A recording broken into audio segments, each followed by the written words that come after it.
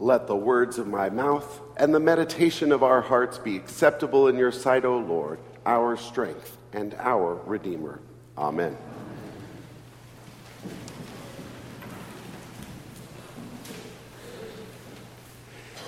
The late Julia Child once said, "To be a good cook, you have to have a love of the good, a love of hard work, and a love of creating." So many people in our congregation love to cook. It's a passion. It creates. It starts with hope, and most of the time, God willing, something wonderful results. I bring up cooking this morning because today has been known in some church circles traditionally as Stir Up Sunday.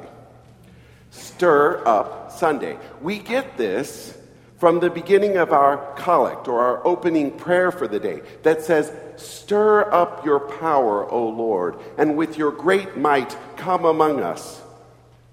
But in the old days, especially in England, this collect was prayed continually through the Advent season, and it was a reminder to people that it was time to stir up your dried fruits and nuts, some spices, and maybe a dash of brandy or rum or whiskey, to begin making a hearty Christmas pudding. That process to prepare the Christmas pudding would take weeks. You would cook everything up, and then you would stir it. Then you would cool it off, put it back on the shelf, leave it for a while. Then you go back to it, mix it up again, leave it again, and then finally you would steam it on Christmas Eve and serve it to family and guests. Stirring up things is creative.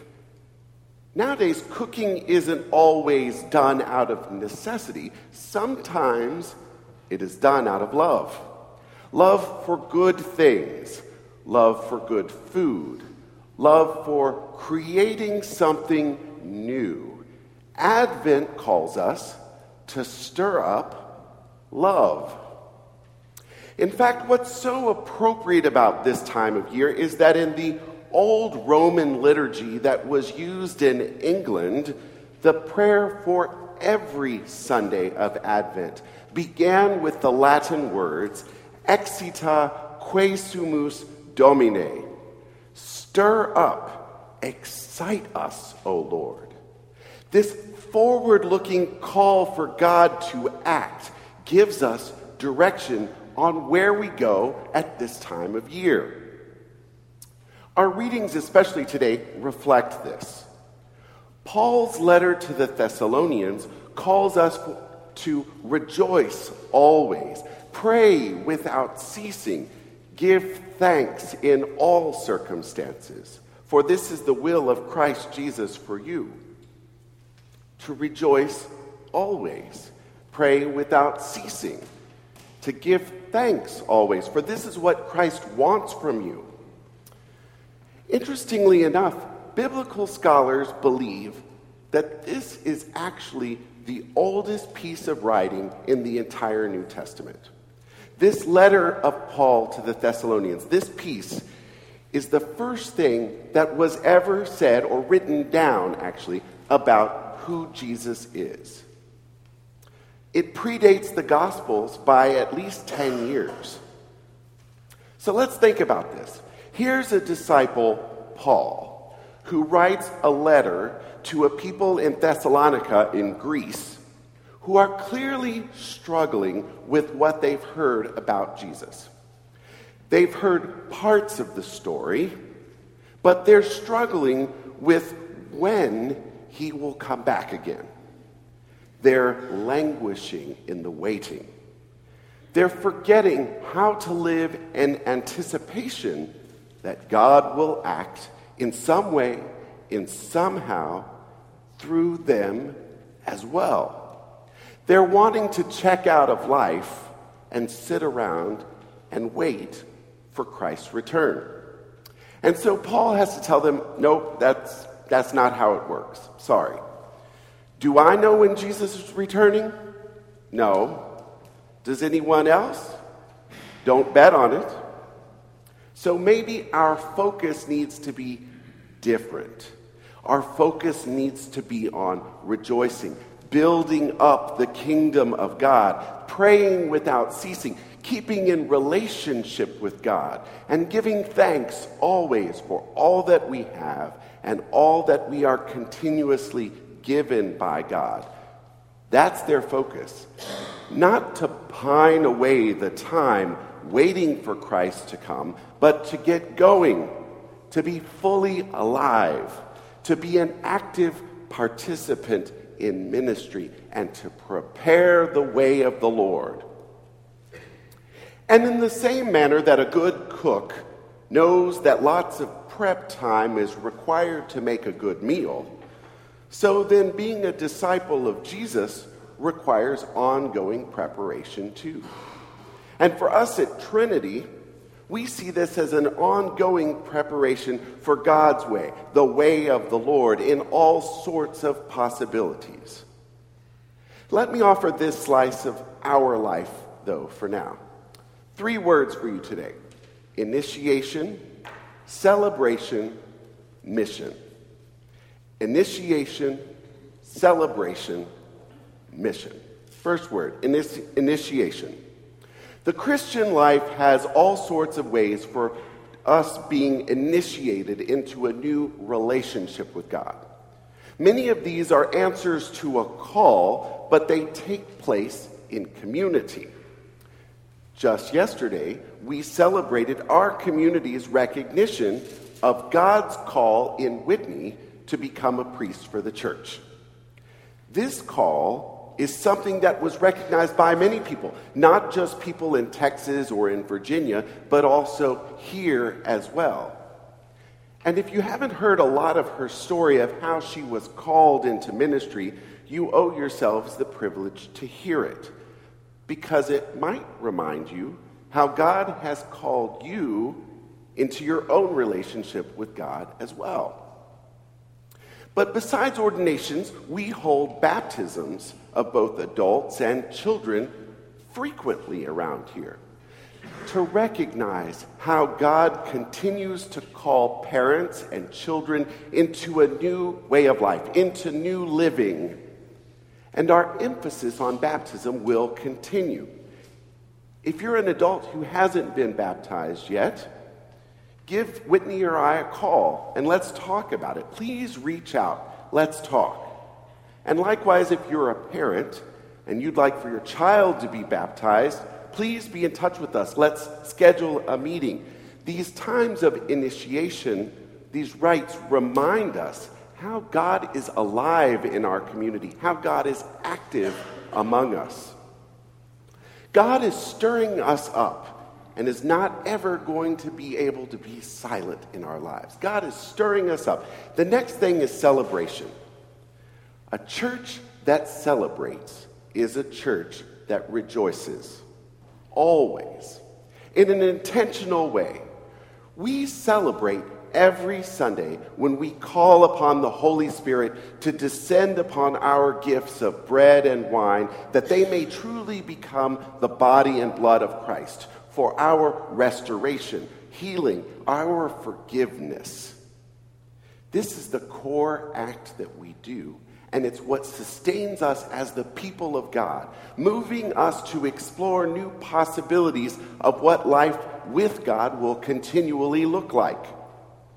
And as a result of our Eucharist drives us to further celebration. Christians are supposed to be, by nature, people who rejoice. And here's how we do this around here. Every Sunday, new people visit our congregation, intentionally looking for a new community of faith.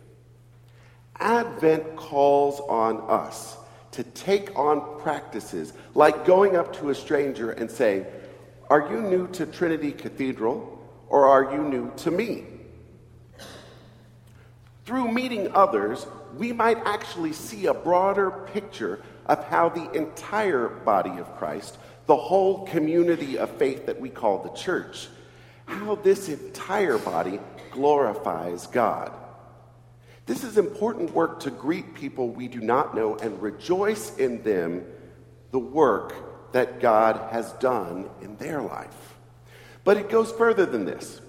We also celebrate when we prepare and we participate in festivals together, such as All Saints Sunday and our Messiah sing-along, or coming up with our Christmas lessons and carols, and with our Christmas Eve services, and even by continuing to celebrate Christmas as a 12-day festival.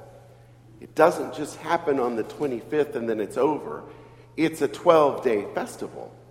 So how will you celebrate the full 12 days?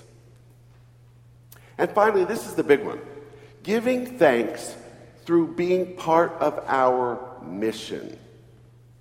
Mission is an extremely important part of Trinity Cathedral, of any church community, because the word mission describes how we are sent by God out to do God's work. How God is sending us forth to be the heart and hands and feet of Jesus in the world. And the mission, our work that God is sending us, this mission begins by hearing Isaiah remind us why we exist as a Christian community. To bring good news to the poor, to proclaim recovery of sight to the blind, to letting the oppressed go free. These are the exact words that Jesus uses to describe his own ministry when he reads from the scroll in the temple. They are his mission and ministry, and they're ours as well. So how do we apply this? Well, we're off to a pretty good start.